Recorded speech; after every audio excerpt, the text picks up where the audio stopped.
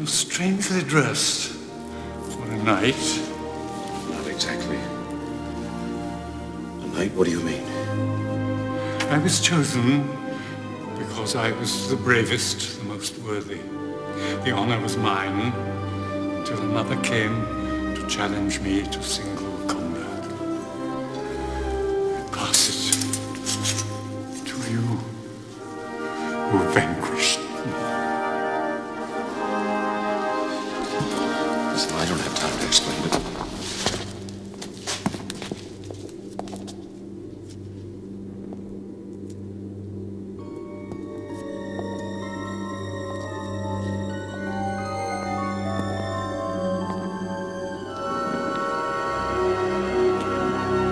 Is it? You must choose. But choose wisely.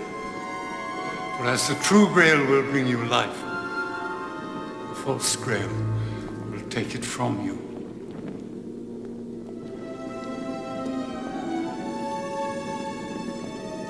I'm not a historian. I have no idea what it looks like. Which one is it? Let me choose.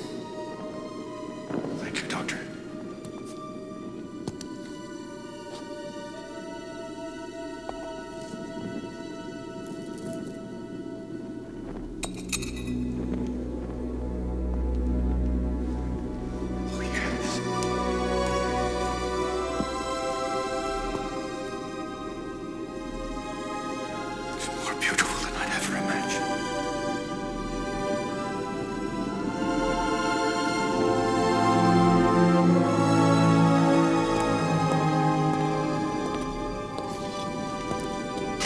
Certainly is the cup of the King of Kings.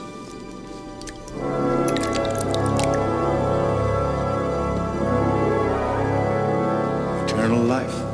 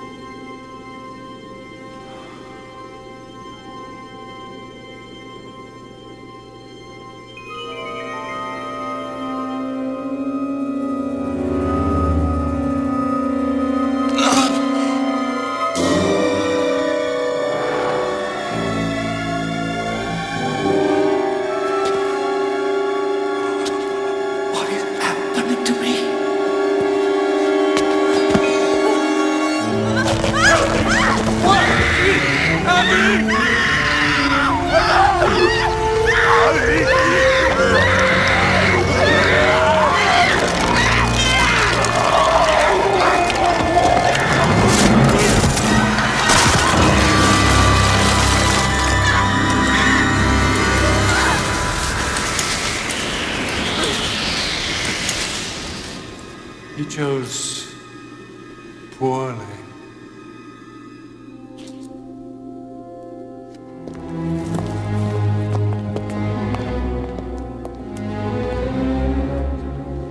It would not be made out of gold.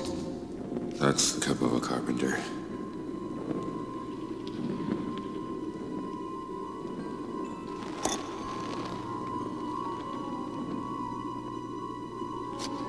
There's only one way to find out.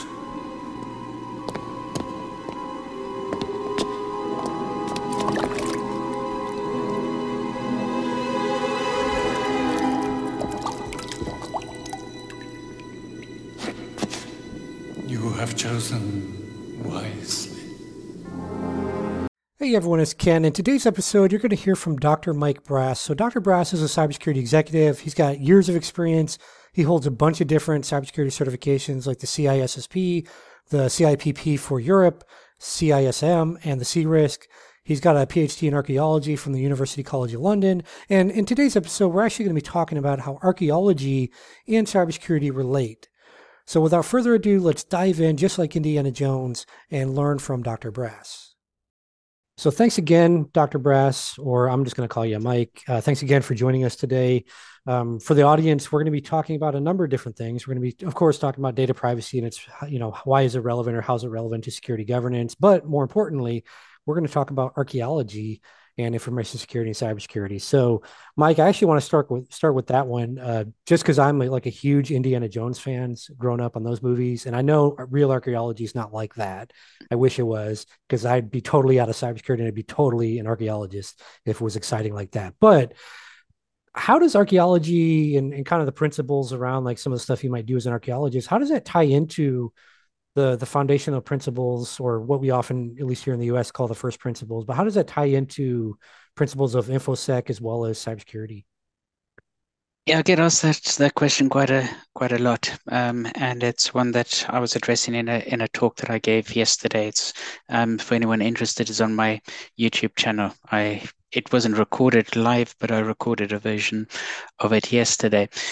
So in effect, on the archaeology, so I'll just make a confession. My site is out in the Sudan. I've worked there on the site for a large number of years. I've excavated there for 4 field seasons now, and I'm the co-director of the project. So when you're thinking of stakeholder management with information security, it's easily relatable. Other things like project management, risk management, program management, etc. So, for example, within the archaeology, I'm at the University College London, the Institute of Archaeology there. So stakeholders that I'm dealing with are obviously other personnel within the Institute of Archaeology. There's the director of the institute, somebody who I've known now for 20 years. I deal with people from this Sudanese Foreign Ministry, people from the Sudanese Embassy here in London, the Antiquities Service out in the Sudan, everything from the director there to the head of the archaeology department, as well as the inspectors that they send out on every excavation. There's people from the University of Khartoum who handle quite a few of the advanced logistics, without whom the excavation wouldn't go ahead. There's obviously the fieldwork team and the various specialists. So there's all that collaborative work that needs to be organized and undertaken. They're at the base of the mountain which we work. They're the villagers who are the custodians of the site. They've been there themselves for an extremely long period of time. So this is their history that's excavating. So there's a lot of community archaeology, there's a lot of heritage work that has to be done. Again, comes back to various forms of communication and understanding. And obviously there's local government officials, other Sudanese scholars, local schools, etc., etc. So there's everything sitting there, as I was mentioning at the outset, from director activities to program, project management, risk management, stakeholder management. There's educational activities, not just limited to awareness activities, and there's oversight of the actual operational work that happens. Now, in terms of how that relates to what I regard as the fundamental principles of security practitioner, there's integrity and knowledge, the impact on the objectives, there's education and the capability to undertake that particular education. You've also got to be a trusted advisor for your audience. You've got to provide various clarifications. There are numerous aspects of behavior, obviously focusing objectives and outcomes. And there's a form of data minimization that isn't just, oh my God, there's 3 versions of this one file. It's making sure that everybody's trained up correctly, that everybody's using the systems correctly, etc., etc.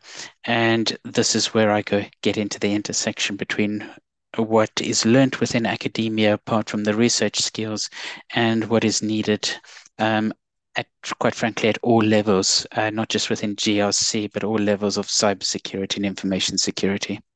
So I want to pivot now over to the data privacy conversation. So how do data privacy, security governance, how do these relate, and why is this stuff so important for organizations in today's world? Over here, as some people have picked up from my accent, I'm South African, but I've been here in the UK for a large number of years. And this means within the UK and in wider Europe, there's obviously the GDPR, and that has had worldwide impact, including on the California Data Privacy Act that's come in, and there's some other activities out in the USA as well. And obviously South Korea and other parts of the world. whenever I've mentioned data privacy to a lot of security personnel, they've immediately pivoted through to effectively the CIA triad. We've got to protect the data, but somebody else tells me about the regulations. It's not a maybe from my own background where I've had to get involved in GDPR beforehand and my role now where I'm in charge of the data privacy as well. I don't quite take that perspective. There's a lot there, everything from the right to be forgotten to obviously being able to secure particular data, but there's types of data that have to be categorized. There's types of data that can't be retained. There's types of data that simply shouldn't be processed. There'll be times when your organization is either acting as the data controller or the data processor, and sometimes both of them. So you've got to understand how this is actually intersecting and what you need to do as an organization, as well as what value is it bringing to the monetary aspects of your organization.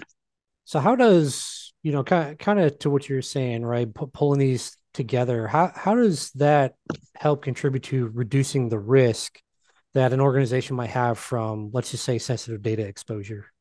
And if I'm take a recent example, I was reviewing our data protection plan. Let's say even within GDPR, there's some leeway that can be given.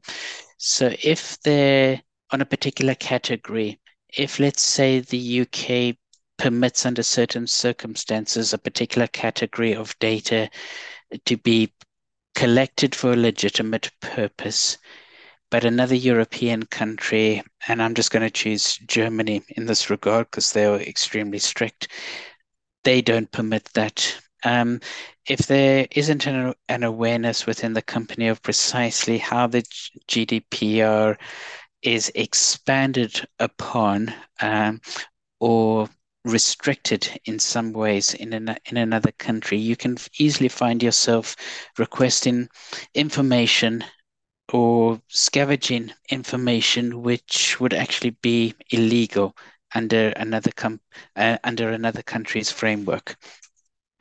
I shouldn't actually use the term framework there, but in turn, what GDPR allows against certain articles is it allows a country to either clarify or go a bit beyond what is sitting there under that particular regulation. And Germany commonly does this. The UK has done it in some kind of aspects, but you can easily find yourself at variance with what the local supervisory authority deems appropriate or what the national governments in particular countries deem appropriate.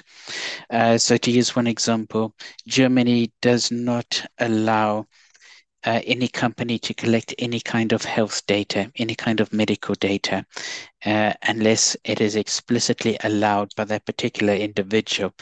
Now, here's where it gets even more problematic because there's an imbalance of power between a company and an employee. So if a company is actually requesting that an employee provide data and is mandating that it provides, let's say, medical data, not only obviously in the likes of Germany simply prohibit that from happening, but it means also that an employee can challenge any explicit consent that they have previously given to said company, and it could very well also be illegal. So there's a number of aspects to this.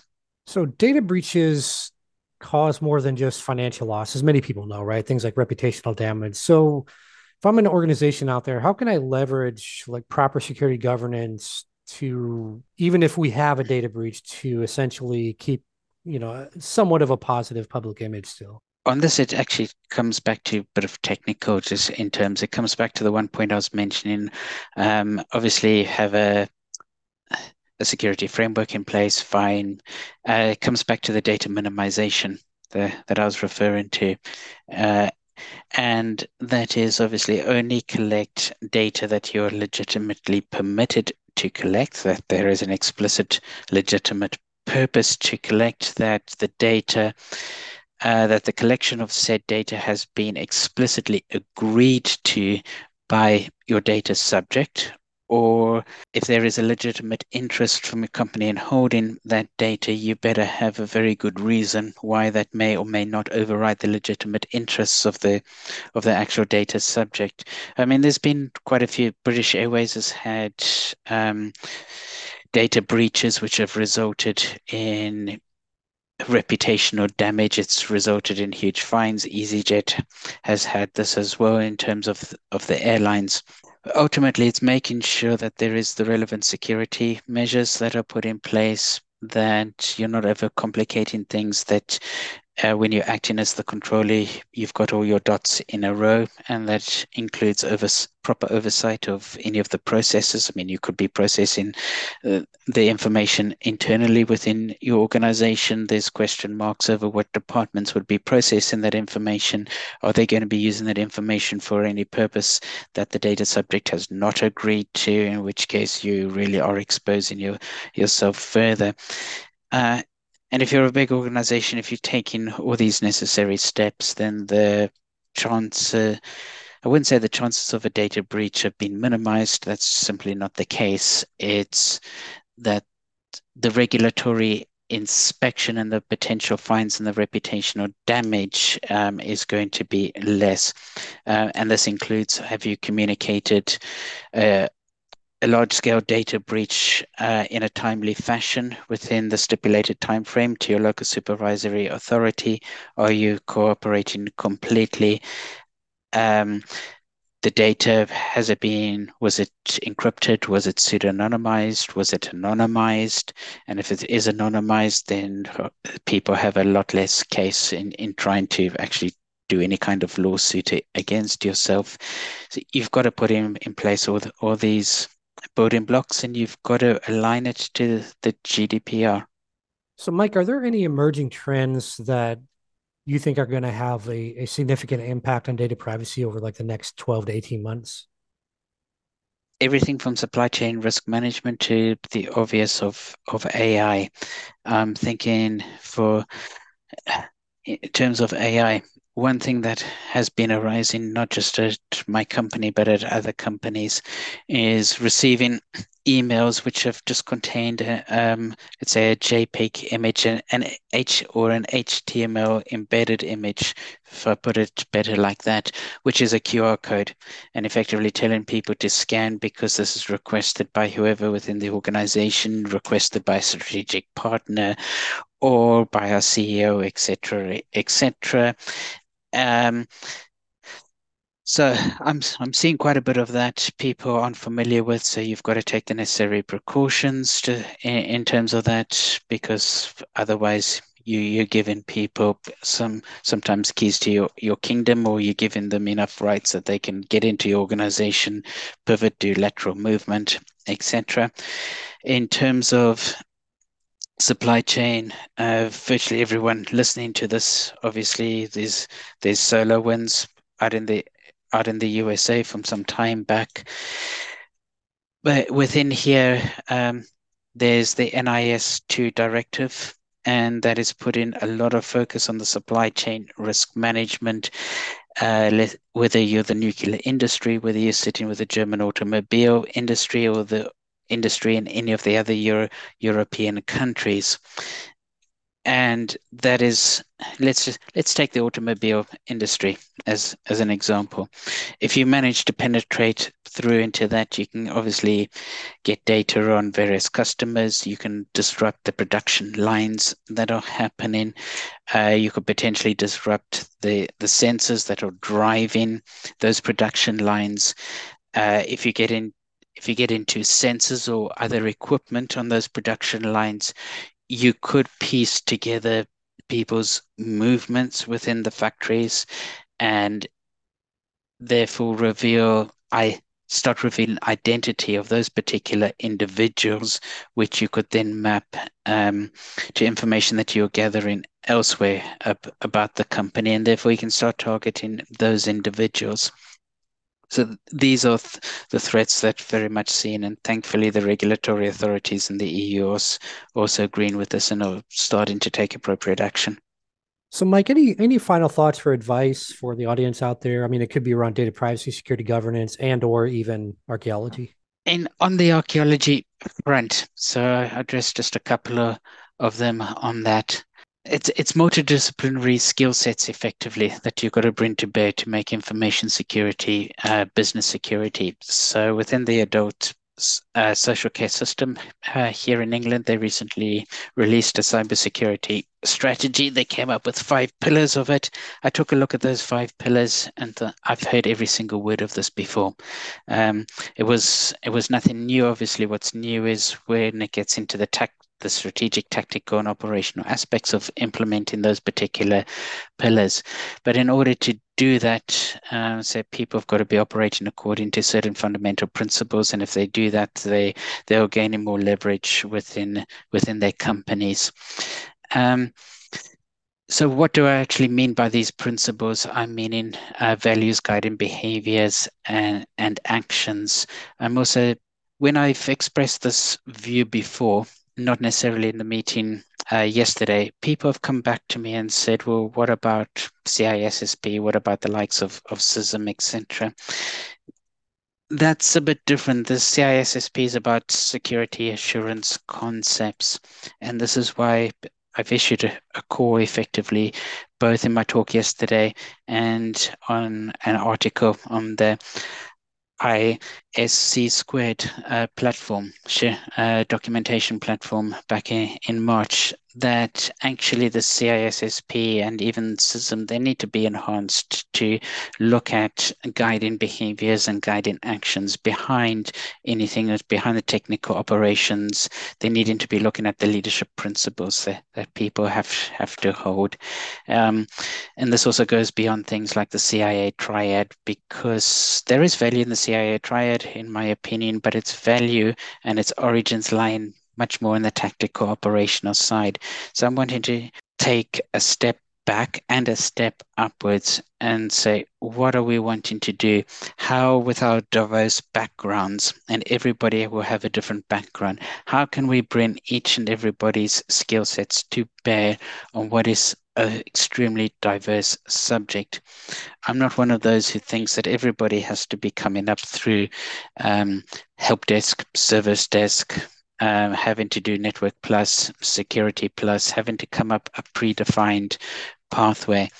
There are people that come into information security with a wide variety of backgrounds, not just in academia on here. And the other point that I wanted to make, and I do expand upon this a bit in talk, is when you're looking at behaviors, a lot of the underlying fundamentals are on that. To some extent, it's looking at adverse behaviors. It's looking at patterns that deviate from the norm that can potentially cause damage to value creation processes of our business. And there's an underlying basis of that, yes, in criminology. But in actual fact, what is human behavior? What's the study of human behavior? The study of human behavior is anthropology. How does that relate through to archaeology? Well, in the USA, archaeology is a subdiscipline of anthropology. It's looking at human behaviors in the recent and far distant past. And here over in the UK and in parts of Europe, it's the first cousin to anthropology. So if a person is wanting to get to grips into understanding social behaviors and to get a broader perspective on how that might relate to behaviors within their own company, then I strongly advise them to pick up a couple of social anthropology books or sociology books.